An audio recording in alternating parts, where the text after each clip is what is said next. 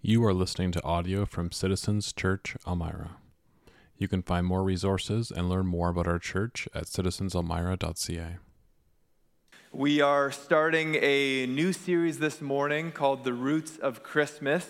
And for those of you who are regulars here, we've been talking about the Advent Jesse book. And if you haven't got one, there's still a few copies at the back. You can grab one on your way out. And the idea with that is that Advent would be every day of the month leading up to Christmas morning. And so with our Sunday mornings here, we're kind of tracking along with that as well and following the story as it is unveiled to us. And the reason why we called it The Roots of Christmas is because, maybe it's just because I have a slight fascination with trees. If you're a regular here, I've talked about trees before. You know that I love trees. I'm fascinated by them. I'm growing a little forest in my front yard. Okay, most of my neighbors are laughing at me, but that's the project that is happening. But trees are fascinating because they are massive underground.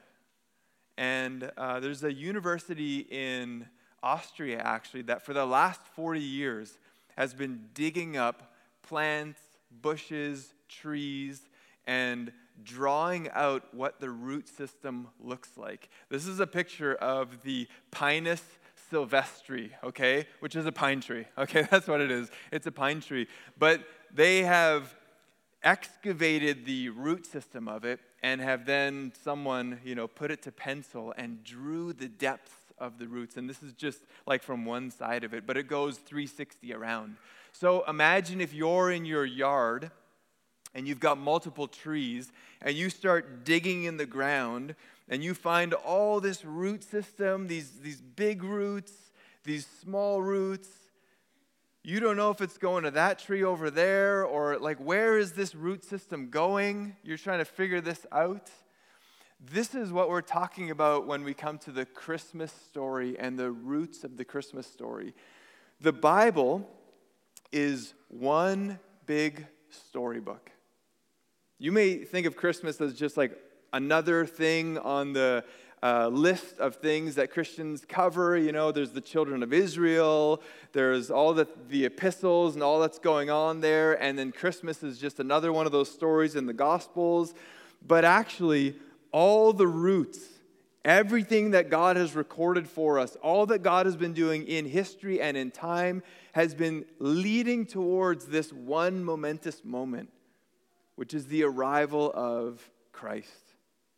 And this story is so important. It's been captured for us, and it's something that we come back to as Christians every year to rehearse and to retell.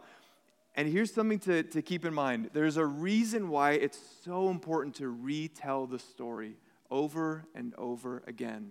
Because God has actually made us, He's wired us to be people who determine our life's direction through the power of story. Each and every one of us are inundated with stories throughout our lives, and it's stories that actually shape us. One of the ways that we know this is if you would meet someone and you want to find something about their life, so tell me about your life, what would come out? The first thing that's probably going to come out is stories. Things that have impacted you. Things that you have done.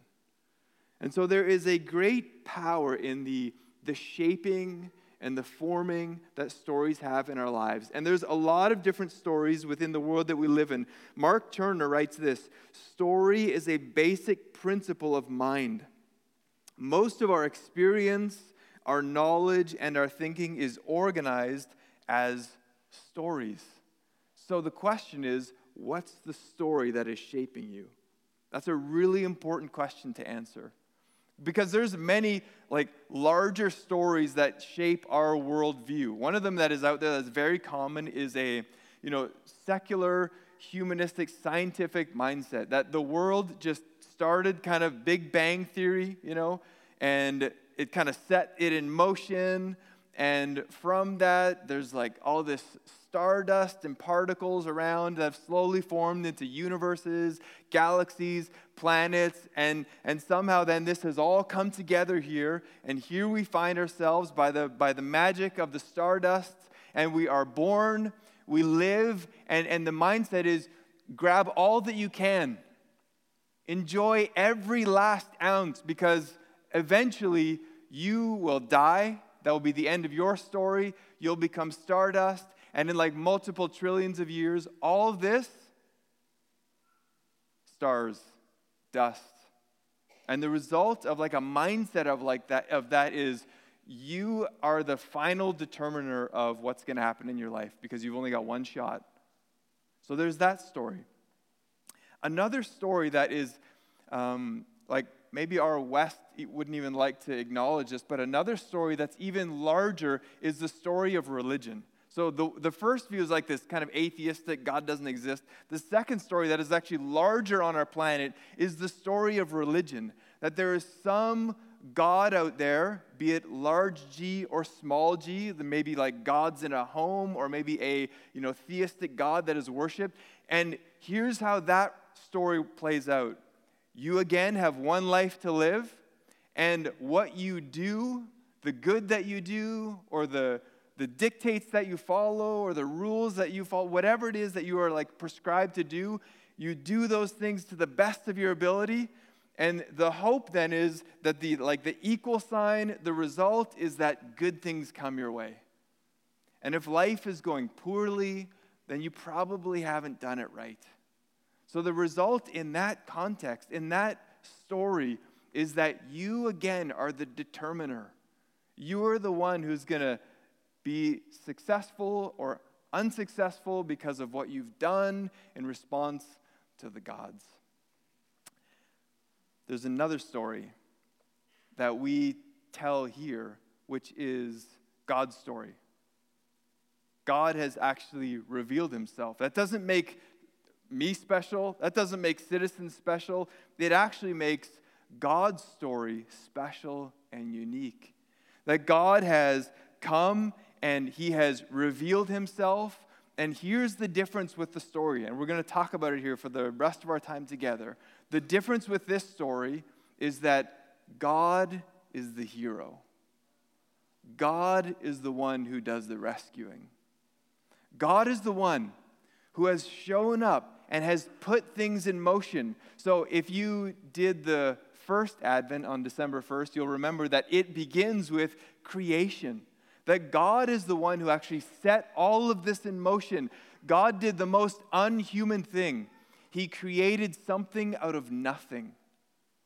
He created the galaxies and the universe and the world. And he created as the pinnacle of all that he made men and women with the idea that they would multiply, that they would increase, and that they, together with God, would be in wonderful relationship. There would be flourishing that would happen. This is God's design. He is the one who thought this up. But then as we track yesterday's story, December 2nd in the Advent, is that something actually happened. A cataclysmic event happened. Sin entered into the world. Adam and Eve sinned, and into this world then, into this wonderful relationship came brokenness. Through death, through experience, through a choice made, a serious division was formed between God and mankind. But right around the corner from that, God promises actually. God in Genesis 3, he lays out the results of this sin. There's consequences. There's going to be suffering. There's going to be, division. There's going to be struggle. But in Genesis 3:15, God says, I'm rolling out a plan. From this day forward, there's going to be a plan put in place that is actually going to solve the problem that has just started here. The problem of sin will be resolved, and God will be the hero.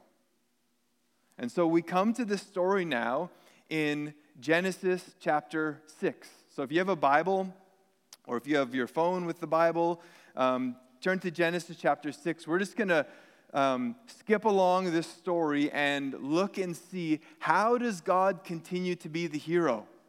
What is God doing in the world that is going on around Noah in this story? And so let me just read verse 13 one more time, because the story actually begins with judgment.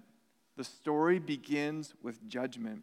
In verse 13, it says this, chapter 6, "And God said to Noah, I have determined to make an end of all flesh, for the earth is filled with violence through them. Behold, I will destroy them with the earth." So the earth is filled with violence. God looks at what he's created. He looks at the people that are there. And there are, who knows how many people by this point, there are people all over, and God looks down and sees violence, and God says, something has to be done about this. Something has to be done because of the violence and the destruction that is going on. And this is one of the texts, these verses even right here are some of the texts that people really struggle with. Whether it's Christians or people who aren't Christians, they say, how does this line up? You say you've got a God who is love, perfect love. And yet now here we come to a text where God says he sees the violence, he sees the destruction, and what's he going to do? It says that he is going to destroy them all. He's going to destroy it all. How do we kind of put these two things together? Does the anger that God shows towards violence contradict the love that is a part of his character? That's a good question. But here we see it on display. Miroslav Volf, who is a Croatian theologian who experienced and understood the challenge of civil war in, those of you who are old enough would remember the Yugoslavian war that happened in the 90s and all the genocides that were going on. And out of this, he wrote a book called Exclusion and Embrace, and talked about this idea about violence in the world and the justice of God. Like, how do all these things kind of come together? And does God allow this? Is God involved? Is God going to solve this problem of violence in the world? How do we kind of resolve these things? Volf writes this. He says, "Violence thrives secretly nourished by belief in a God who refused to wield the sword." Okay, that's the theologian, right? So we're like, what does that even mean? Okay, well, let me read a little bit further. He says this, "It takes the quiet of a suburban home, protected by police and military force, for the birth of the thesis that human nonviolence corresponds to God's refusal to judge. In a scorched land, soaked in the blood of the innocent, it will invariably die." Volf is saying, listen, if your first thought is that God should not that God should not judge violence, then what you actually end up doing is bringing a human perspective. And that human perspective actually is probably formed within the comfort of a pretty good life that has not been touched by violence. Because he says, here's what happens. Here's the human nature. When violence comes into our lives, our natural inclination is to be violent back. And remember what Jesus said, violence in actions is not always outward doing, in thought, in word, or in deed. So Volf is saying, listen, if you have no space in your mind for a God who can actually properly deal with violence in the world, then you're only going to be left with a sheltered life that has experienced no violence, or you're going to be hurt, you're going to have violence done to you, and your expected proper response will be violence back, which is basically what we see happening in our world right now. You get hurt, we get hurt back. Or, Miroslav Volf says, or we look at the scriptures and we actually see that there is one who acts justly. There's one who can bring justice into situations. that is beyond our understanding, actually. It is one who acts out of holiness, purity, and total love. God is the only one who can properly administer justice. So God here sees the violence in the world around him and is going to bring justice and judgment on the world. And in 1 Peter, this isn't just an Old Testament idea. 1 Peter talks about how Jesus also came to this world. And Peter says Jesus came and he suffered. Peter says in 1 Peter 2:21 that Christ suffered even though, get this, he committed no sin. Even though Christ committed no sin, Peter says Jesus suffered. And what did Jesus do in that moment? He didn't lash back. He didn't do anything. Peter says, here's what Jesus did. He entrusted himself to him who judges justly. Peter says, that's what you need to understand. That's how you need to actually think about what God is doing around you. And when God administers justice, that there is one who can do justice perfectly. We may be able to do it like pretty good. We maybe have judges and laws in place that are really helpful and they're good, but every single one of those are administered by people who are tainted by sin. They are written by people who get things wrong. God, on the other hand, is perfect in his judgments. And so when God comes to judge sin, he is doing it rightly. But God does not sit there in glee and happiness and do this. God's not like excited. Yes, the flood. I've been waiting for this. I'm really excited to just like see everybody, be destroyed and see the planet be destroyed. It actually grieves God to do this. In the verses 5 through 7, the Message kind of puts it in like an understandable way for us. It says this, that God saw that human evil was out of control, that people thought evil, imagined evil, evil, evil, evil from morning to night. God was sorry that he made the human race in the first place. It broke his heart. It broke the heart of God. Because remember, God's vision from creation was that him and creation, people would live in harmony, and now sin just wrecks that. Sin just totally destroys that. And so now when judgment comes, God is doing that with glee or happiness. God is sorry. God is grieved when he actually has to bring judgment. But these two things, they show up together. God's anger and his distress over what's happening. Jesus himself experiences this. There's a story in Mark 3 where Jesus on the Sabbath wants to heal a man with a withered hand. Read that story later today. Mark 3.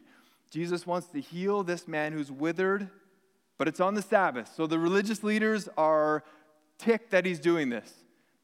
Think about it. God is going to do a miracle on the spot and heal someone. And the religious leaders are ticked because he's breaking the law. He's actually doing some sort of work in their minds. And in that text, it says actually that Jesus was angry. And in the next word is, and he was grieved. It broke his heart that they didn't even see what God was doing. Anger, grief, coming together in the person of Jesus. Not just in Old Testament stories. So here we have this, in many ways, like this terrible event that is happening, this flood that is coming, that God's judgment has come down. But this story is not all just about judgment. We can be maybe overwhelmed by that aspect of it, but it's not all about judgment. The story goes on, and there's a powerful little phrase that we can almost pass over in chapter 8, verse 1. It says this, God is speaking to Noah. It says, make yourself an ark of gopher wood. God has had an idea. Make yourself an ark. Now, maybe you're still hunting for that perfect Christmas gift. I mean, we're only 3 days into December, Some of you have a list. Others of you are just, shooting from the hip, which doesn't always go well. I've done that before, okay? I've picked certain gifts They've gone down in folklore in our family as terrible gifts that were just spur of the moment, picked on the spot. Okay, so you and I should both know that not every idea we have is a great idea, right? Let's be honest. Not every idea we have is a great idea. But here we come to this moment of judgment coming onto the world. And does God have the right to completely restart planet Earth? Yes. God has the right as creator and maker, as the only one who is divine and who is God. God has the absolute authority and right to hit total reset on the planet. This plan is not working. This plan stinks. Restart. Gonzo, I'm going to create a new Adam and Eve. God has the right to do that. But God says to Noah, make yourself an ark of gopher wood. God says, I'm actually going to be gracious in this moment. It's a planet filled with violence, but I'm actually going to start something here to save those who will come to my invitation. God is making a way so that people can be saved. And Noah is not perfect. Just read the end of chapter 9. We won't do it today. Just read the end of chapter 9. You'll see Noah is not a perfect man. God does not look at Noah and say he's perfect. It does say that Noah is righteous, but Noah is not perfect. God's not doing this because he owes Noah something. God sees within Noah a humility and a willingness to follow God's lead. So Paul Mack says this, Noah has approached God in faith on God's terms, humbly relating to God in real life ways, so God gladly, eagerly, graciously puts his plan into place.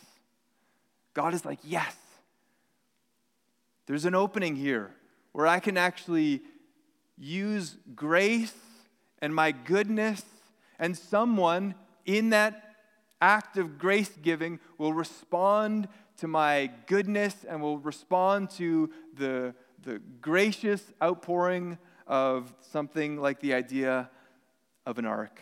God is eagerly looking for ways to show grace and to make ways for people to be in relationship with him. This is God's idea, a rescue plan that could be brought together. And so God then tells Noah, like we just read in chapter 8, verse 1, to build the ark, and so he does that. And in 1 Peter 3:20, it gives us an insight into God's mindset and even what God is doing as Noah slowly, laboriously builds this huge ark. In 1 Peter chapter 3, verse 20,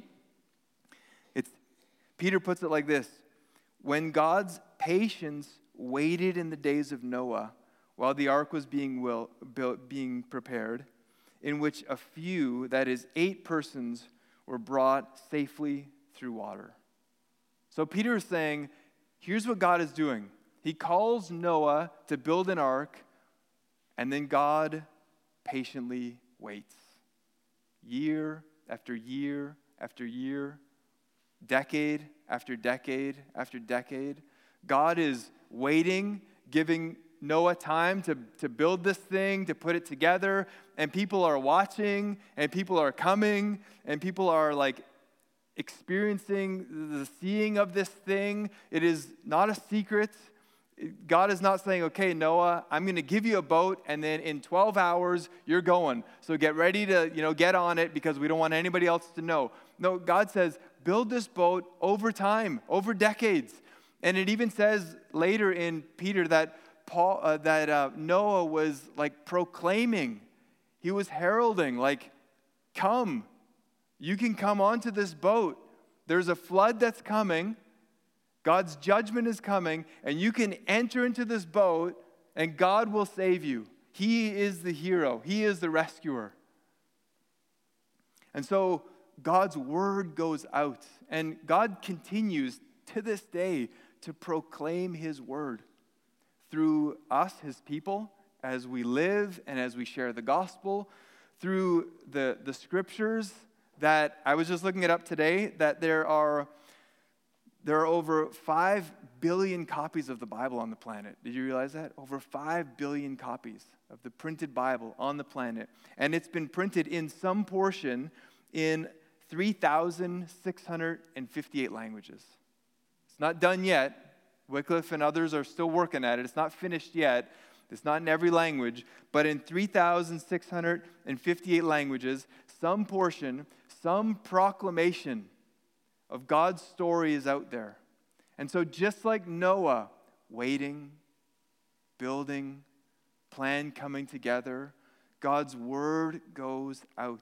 But if you read Scripture, you know that not only does God have His word that we read and study, but God proclaims His nature through the things that we see and experience, through all the joys. And so you know as well as I do that so many people around us are entering into the joy of this season with no connection to Christ at all.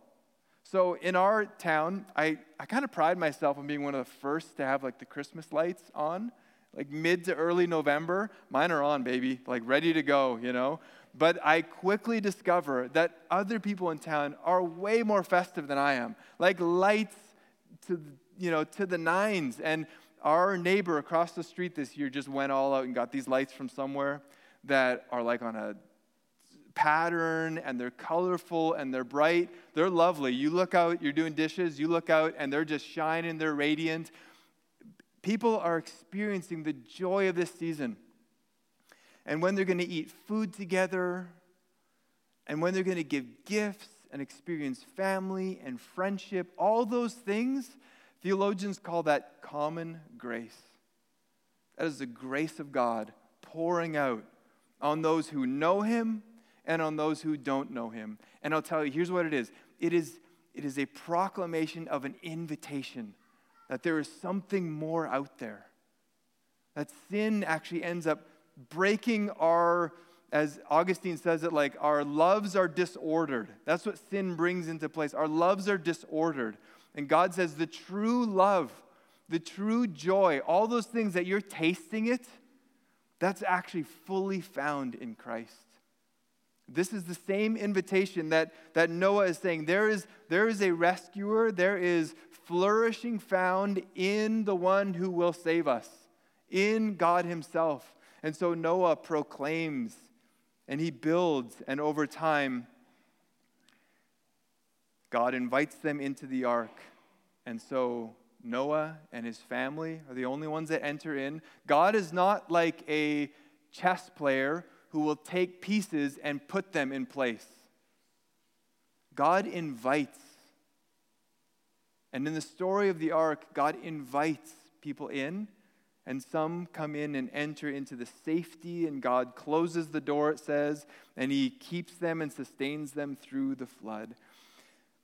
But then finally we come to the end of the story where God gives them a promise. Now, I don't know what your first thought would have been after the ark has landed on dry ground now and the door is open. Like, what's your first thought when you come out of the ark? Maybe you're like kissing the ground that you're on. I don't know, you're like so thankful to be standing on the ground. Or maybe you're just ready to chop the ark up. You've built this thing, you're done, like let's chop it up. Or maybe you're worried every time now that you see clouds, that another flood is going to come. I don't know what your thought would be, but the first thing that God does with Noah and those who are on the ark is He proclaims to them a promise. Look at chapter 9, verses 14 through 16. It says this. God speaks to Noah. He says, "When I bring clouds over the earth, and the bow or the rainbow is seen in the clouds, I will remember my covenant that is between me and you, and every living creature of all flesh. And the waters shall never again become a flood to destroy all flesh. When the bow is in the clouds, I will see it and remember the everlasting covenant between God and every living creature of all flesh." So God says, here's a promise. This flood will never happen again. God doesn't come out and say, listen, you've seen this now. Everybody's gone. Everything you knew is gone. All the markets you used to go to, all the restaurants, wiped clean. If this happens again, I'm going to bring another flood. It's going to be twice as deep. Don't do it again. That's not how God responds. God says, I'm going to give you a promise, Noah. Record this for all generations to know. This will never happen again. A judgment like this, a earthly judgment of a flood proportion, will never happen again. And how is it that God can say that? How can God say that? The reason he can say that is because the roots of Christmas, all that God is doing is leading to Jesus' arrival. God knows that a greater rescue is coming because the flood did not take care of sin. God knows that a greater solution is coming. A true rescuer is on his way.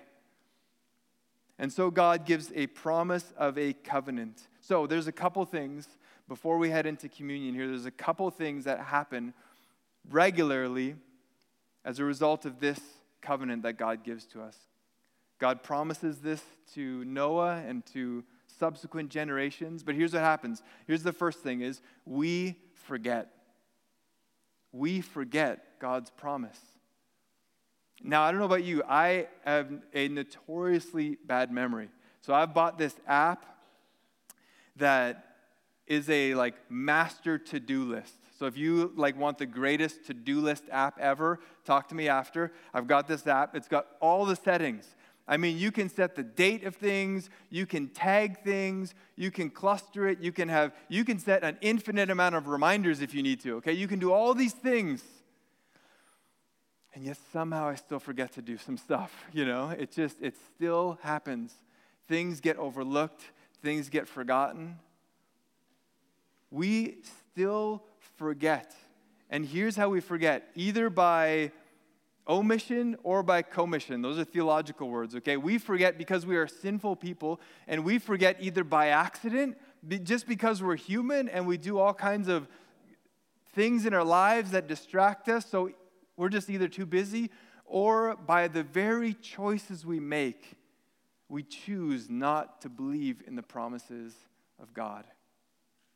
Even with it's